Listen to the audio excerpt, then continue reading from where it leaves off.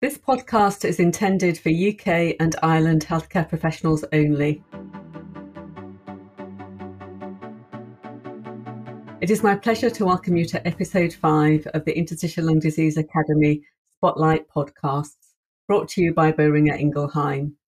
Featuring prominent members of the UK and Ireland ILD community, these podcasts hope to shine a spotlight on the great work that is being done around the country and break down some of the challenges facing us in delivering the excellent care to our patients. My name is Dr Anne-Marie Russell, a clinical academic at the University of Exeter Respiratory Institute and Royal Devon and Exeter NHS Foundation Trust, with a special interest in patient-reported measures and outcomes in interstitial lung disease and patient-centred approaches.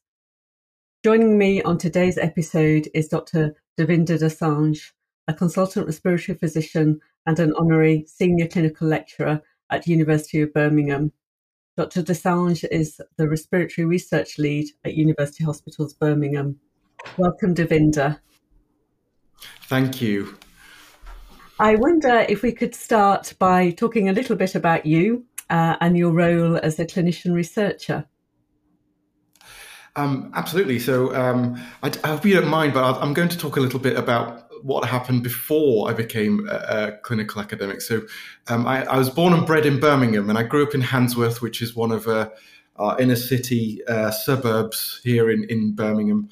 And I lived on top of a shop of first generation immigrants from India. And then I went to school in Handsworth and then subsequently to one of the kind of grammar equivalents in Birmingham, and then went to Oxford to study medicine. And I have to say, it was not what I expected. I started as a first-year medical student, and I found it really quite tough. Very alien environment, quite difficult to. I found it quite difficult to make friends. Difficult to find people that had similar interests to me. And actually, I was on the verge of quitting. And my parents kind of said, "Don't be ridiculous. You're not quitting medicine at Oxford." So I persevered.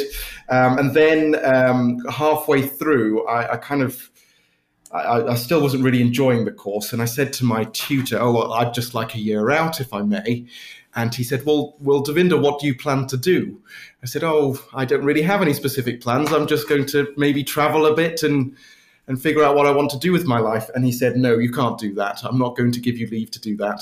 You can do a year of research if you like. And so as a consequence of that, I enrolled in a master's research program at the University of Oxford. And that was supervised by Ajit Lalvani. And I have to say that probably changed the whole trajectory of my career, really. So I looked at T-cell-based diagnostics for Mycobacterium tuberculosis infection. And that changed into a DPhil. And then after that, I suddenly was an academic. And having gone from scraping through my clinic, my preclinical exams, I was suddenly held up as the poster boy for academia. And then after that, I went to Northwest Thames Deanery for my foundation training. And at the time, it was that weird time where they were starting to set up academic posts, but not really for people that had already done a PhD. So I was advised to just apply for a clinical post, which I did. And I did my foundation training and core medical training as a full-time clinical trainee. And then I got married and wanted to move to Birmingham, back home. And at the time, I wanted to pursue a career in respiratory medicine, but I was really worried that I wouldn't get a number. So I thought, well, it's time to think about research again. So I inquired at the University of Birmingham, and it happened that there were lecturer posts coming up. And Professor David Thickett was a fantastic help and support for me. I managed to get a clinical respiratory number, then subsequently applied for a lecturer post. And here we are now. So I became a consultant at UHB in September 2018, again as a full-time clinician, but kept a research interest. And then the COVID pandemic hit, and everything flew up into the air. And it really became clear to me that it was a real opportunity to develop my research interest again for something that is acutely going to make a difference for the patients that I was treating. So we, as a department, decided that we really wanted to support any research that was happening in the trust. So I became the PI for 3 urgent public health badged studies in COVID, and we delivered those successfully. And we supported the recovery trial and the recovery RS trial. And it really sparked, I think, in the department, but also in the hospital as a whole, a real interest in research in general. And I think we're currently at a time where we have a real opportunity to integrate research into everything that we do in the NHS, because everyone knows what it is, everyone understands that it's relevant, and everyone understands that, everyone from the porter to the nurse to the SHO to the consultant to the matron, everyone has to get involved with research in order to deliver for the patients that we serve. So I think it's really important that we maximize on that. Yes, I guess certainly research is everybody's business, and I think that's become a prominent slogan through the COVID pandemic. And I'm guessing when you thought you were choosing a career in respiratory medicine, of course, you wouldn't have seen the pandemic coming, and life has changed a great deal over the last 18 months. So you mentioned the Recovery RS trial, and as I particularly wanted to ask you about that, Davinder, and thinking about that as an example. How did integrating trial recruitment into clinical care pathways help with recruitment numbers, do you think? So thank you for that question. I think this is a really important point, and it goes back to what we were saying in that research is everybody's business. So the Recovery RS trial, for those that aren't aware, because this is not really related to interstitial lung disease, but it was a trial to investigate the use of non-invasive respiratory support in people with severe COVID-19 pneumonia. Because if we think back to the beginning of the pandemic, nobody really knew whether we should be using CPAP, whether we should be using high-flow nasal oxygen, or whether we should just be intubating these people when they reached an oxygen, an FiO2 of 60%.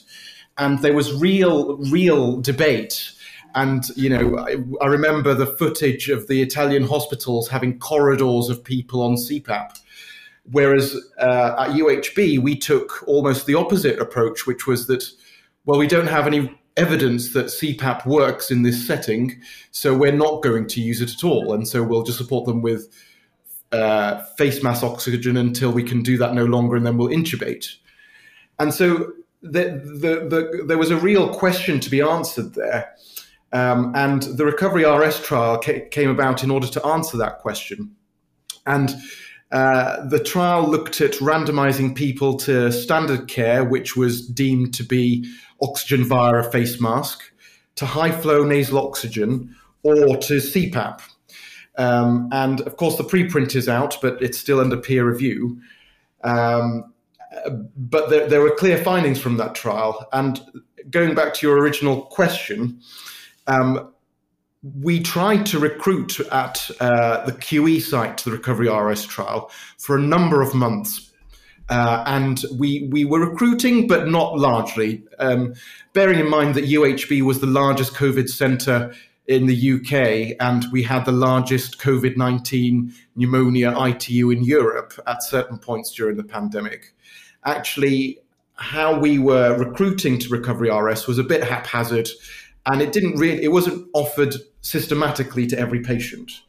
So when we set up our respiratory support unit, when we were creating the patient pathways, we decided to integrate the Recovery RS trial, or at least offering the Recovery RS trial to every patient that we thought needed respiratory support on our respiratory support unit.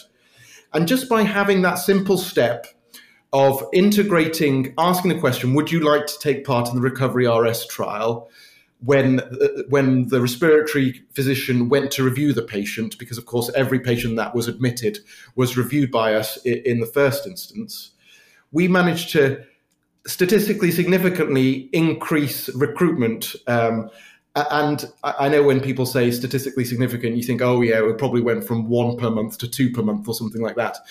But if anybody's interested, you can look on BMJ Open Respiratory Medicine. We published our experience, and you can see that in the space of the 6 months after the respiratory support unit was set up, we recruited twice as many patients to Recovery RS as the entire 9 to 10 months prior to having that simple change in the patient pathway. And so what we want to do going forward is to think about how we can do that for all of our studies and all of the research that we're doing at UHB, not just in respiratory, but in all disease areas. And I think that actually having that simple step, making sure that research is integrated in everything that we do, will mean that our patients receive better care. I think that's a really fantastic model. And I'm also interested, I guess we're in a time where human resource is a challenge in the healthcare professions. So using this approach, was it cost effective and was it labour effective in terms of boosting recruitment? It was absolutely fantastic, really, because as again, you'll remember, and this is what happened during the pandemic at every hospital, there were a number of studies that everybody wanted to recruit to, and the R&D department was absolutely stretched because not only did they have to help to deliver all of these studies, but they were also being pulled to the intensive care unit, to the wards, in order to help care for these patients. And actually, by having this simple step, and of course, this won't be something that you could do for every study, and the Recovery RS study was set up as a very pragmatic trial. But by having this simple step where every clinician was involved, it didn't become a burden on a particular team or a particular research team. Actually, every registrar in our department had done the simple training for Recovery RS, and felt confident and competent to approach patients to, deliver the study. And because of the way the study was set up, it was very easy to randomize the patient. The paperwork was not extensive. And so I think there are two parts to consider here. One is, if we integrate research and make it everyone's business, suddenly it's not a massive burden on one particular section of our workforce and everyone contributes. So actually, nobody really notices a particular burden. But the other thing is we have to think about trial design as well. And given the resource implications that we have at the moment, and let's face it, certainly in the NHS, that resource implication is not going to disappear overnight. In the UK and probably abroad as well, particularly if we want to think about underrepresented populations in resource-poor regions, we really have a responsibility to think about how we design these trials to make the burden of trial delivery much, much less without compromising on, obviously, all the ethical principles that we have to adhere to. Yeah, and you mentioned underrepresented groups, Davinder, and I'd like to speak to that a little bit more. We both work in very different areas. Our patients struggle for different reasons. We have a lot of remote communities in the southwest. I think Birmingham is probably a little bit more densely populated, although there are countryside that you will serve. But thinking also about the demographic of your population, could you explain how we ensure that there is appropriate representation of these communities in clinical trials, please? Yeah, so yes, of course. So I think the first thing to say is that we have to define what we mean by underserved groups, because actually that's different in different contexts. Are we talking about representation of a group compared to the general population? Are we talking about including groups that are particularly troubled by that particular problem that the trial is trying to address? Or are we talking about groups that have worse access to healthcare for that particular problem? So actually, we do need to think about that when we're talking about this topic generally. And when we're designing our research, we probably have to think, well, what underserved groups am I trying to address with this protocol?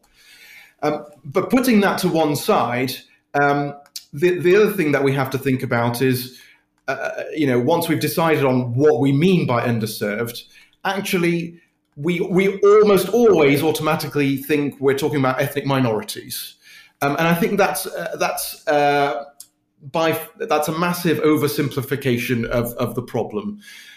So I think we have to think about age. If we look at the clinical trials that are done routinely, often people over 75 are excluded, whereas actually looking at the patients that we serve,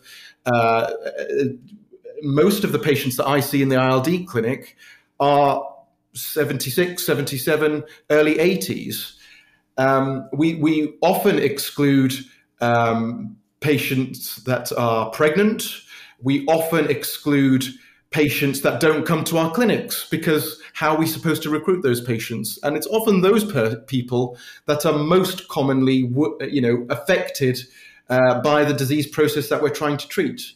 I mean, going back to COVID-19 as an example, we've heard a lot about how ethnic minorities are particularly severely affected by COVID-19.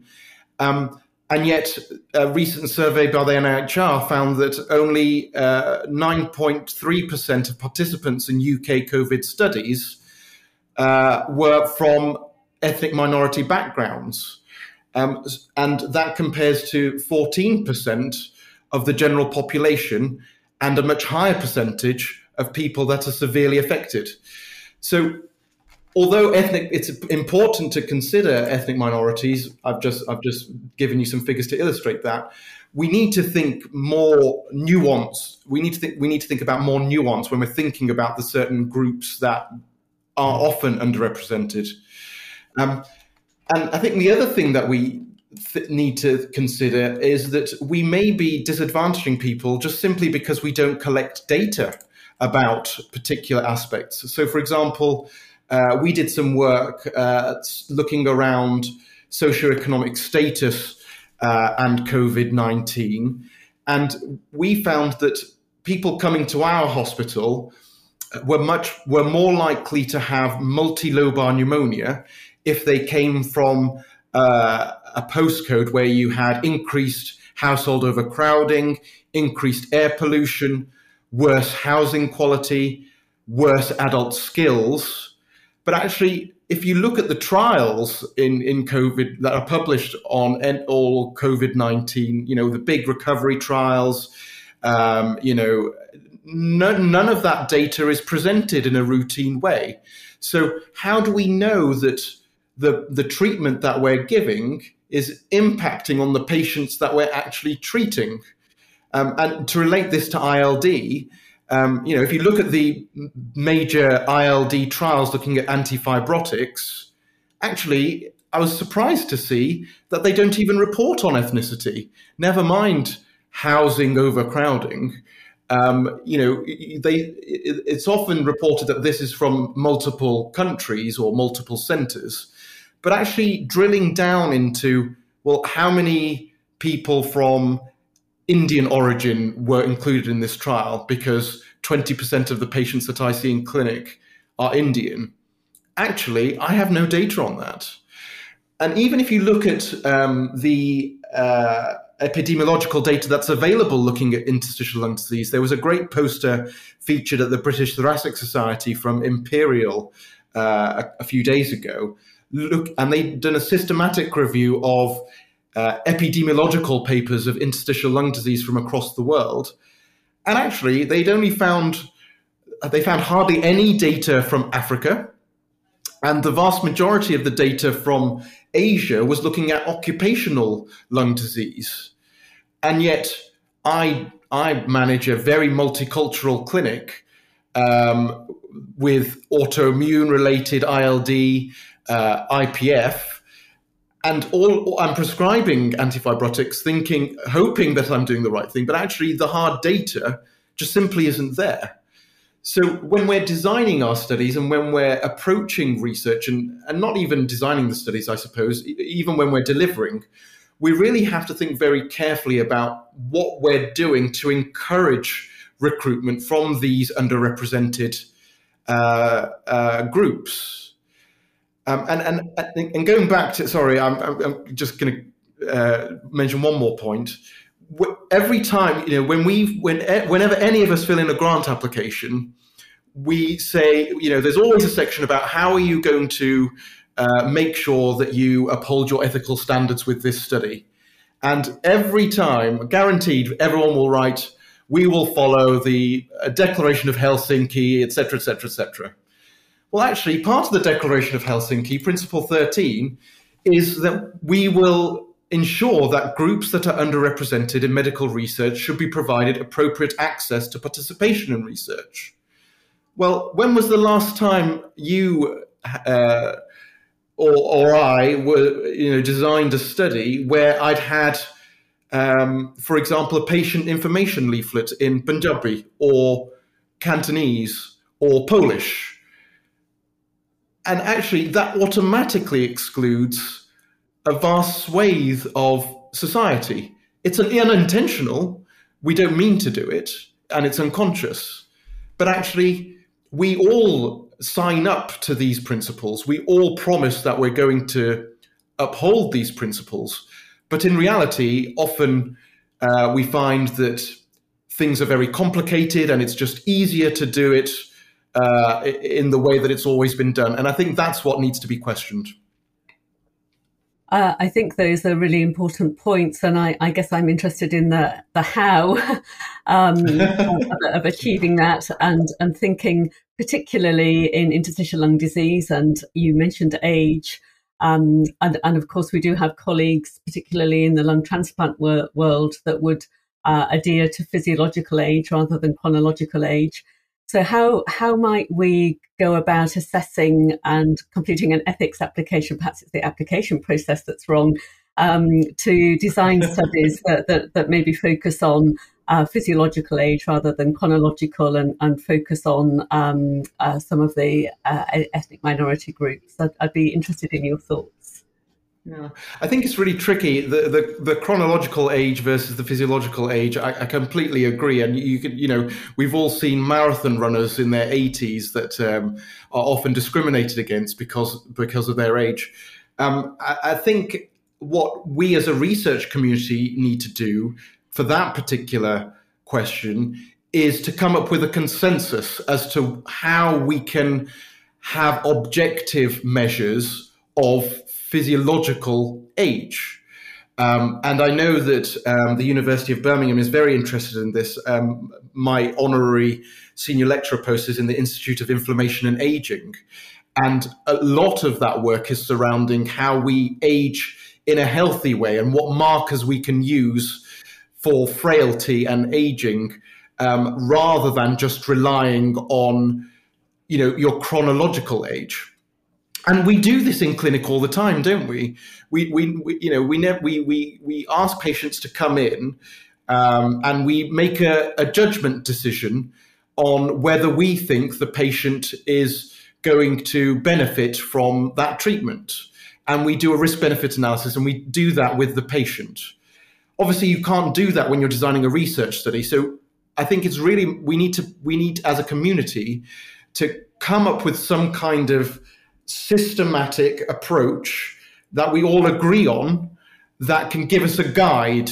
And your work in patient-reported outcome measures could be essential to that, trying to integrate the patient's views into part of that algorithm and doing some PPIE work to come up with that objective marker, and that should be used rather than age per se. in terms of ethnic minorities, I think that's really difficult because there are multiple barriers to including ethnic minorities more in research. If anybody's more interested in looking at that, the NIHR has a great website. If you Google the Include Project NIHR, it will take you to this wonderful website. And the NIHR did the Include study, and from that created a roadmap as to how we can involve underrepresented groups in research. And it's set out very nicely, actually. And it's involving these stakeholders right from the beginning of our research design. Before we put in that grant application, PPIE shouldn't be an afterthought. Oh, what can we put in the PPIE box? When we're coming up with the question for the study, actually, that's the time when we need to be engaging with these stakeholders and explaining what it is, not from our perspective, why we think it's important, but gaining their perspective so that we can understand what's important for them as well. And it's a two-way process, because once you engage in that way, actually you build a relationship with communities. They start to understand why research is important, but also we start to understand what research needs to be done to deliver the things that matter to those communities. So I think it's complex, it's difficult, but without grasping the nettle, we'll make no progress. To give an example of a study that I think has done this really well, the Stop COVID study, which was led by Prof. Chalmers in Dundee, which was looking at brensocatib in severe COVID-19. I was amazed because it was the first study I'd ever done where the CTU suggested to me, what are your local ethnic minority populations? What international patients do you see on a regular basis? We can provide you with patient information sheets in basically any language that you require. And it was the first time that anybody had ever offered that to me. And I applauded them. Actually, that probably cost a massive amount of money, and I'm not sure how much a difference it made, because it's not just the patient information leaflet, it's the research nurse being able to speak to the patient as well, isn't it? It's the PI being able to have that communication, which builds the relationship and the trust. But actually, it was a great first step, because I could give that leaflet to the patient. They could then speak to their family about it. And if they were interested, I could speak to the family and we could have an interpreter. It just breaks down that barrier. And it was simple, and it didn't fix everything, but it was a start. And I think we need to start doing that in a more comprehensive and targeted way. Yeah, it sounds like you made a big step forward, and I guess we hope that our experiences of COVID and our reliance on digital platforms, that there must also be some digital solutions that might help us moving forward as well, particularly in relation to language.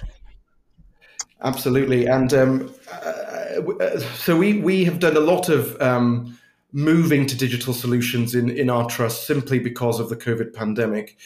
And it has helped a lot, because actually patients miss appointments less frequently because they don't have to read a letter which tells them that they need to be at a certain place in a certain time. I can get a lot more from the consultation because it's much easier to have a relative in the room at home than it is to have a relative bring that patient to hospital. So if there is a language barrier, the relative can help me. It's also made a lot of difference in terms of gaining an interpreter to be present in the consultation. It's much easier for me to have an interpreter over the phone than it is to have one physically present in the clinic room. So it has made a massive difference, but we need to be careful because not everyone has access to digital solutions. So, for example, I was recruiting to a study, and in order to take part, the patients had to have access to a web portal. So they had to have access to Microsoft Teams, which automatically excluded anyone that didn't have internet access in their home. Now, we're lucky in Birmingham because we have one of the highest uptakes of internet access in the country. And actually, in terms of smartphone uptake, we have, I think, over 90% of our population in Birmingham has a smartphone. But actually, thinking about other communities, thinking about areas outside of the UK, having a requirement where you have to have internet access would become a major barrier. And so we have to make sure that by coming up with inventive solutions, we're not then creating other populations which we then start to exclude. Yeah, no, that's a very important point. And thank you. You've given us some very nice examples as well of what could work and potential solutions to think about in terms of study design and involving patients earlier in the research process and in recruitment. So we talked a lot about the role of the individual, and I'm reflecting on some of my own experiences when the only way that I was able to reach an Asian community in North London was by working in an evening and speaking to the son or the daughter after they got home from work to present the information in a comprehensive way. And I'm wondering, Davinder, if you think there are other contributing factors that present barriers to involving some of these underrepresented communities in research. I think that's a really important point. And I think we, as a community, need to think about our own, not only unconscious biases, but perhaps our conscious biases as well. And, we know that perhaps some underrepresented communities are particularly difficult to recruit from.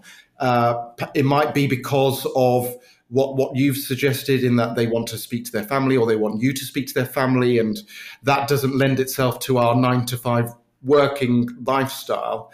And those kinds of experiences then make us less inclined to try and recruit from that community going forwards. And it becomes this self-perpetuating cycle of, I found it really difficult to recruit that patient.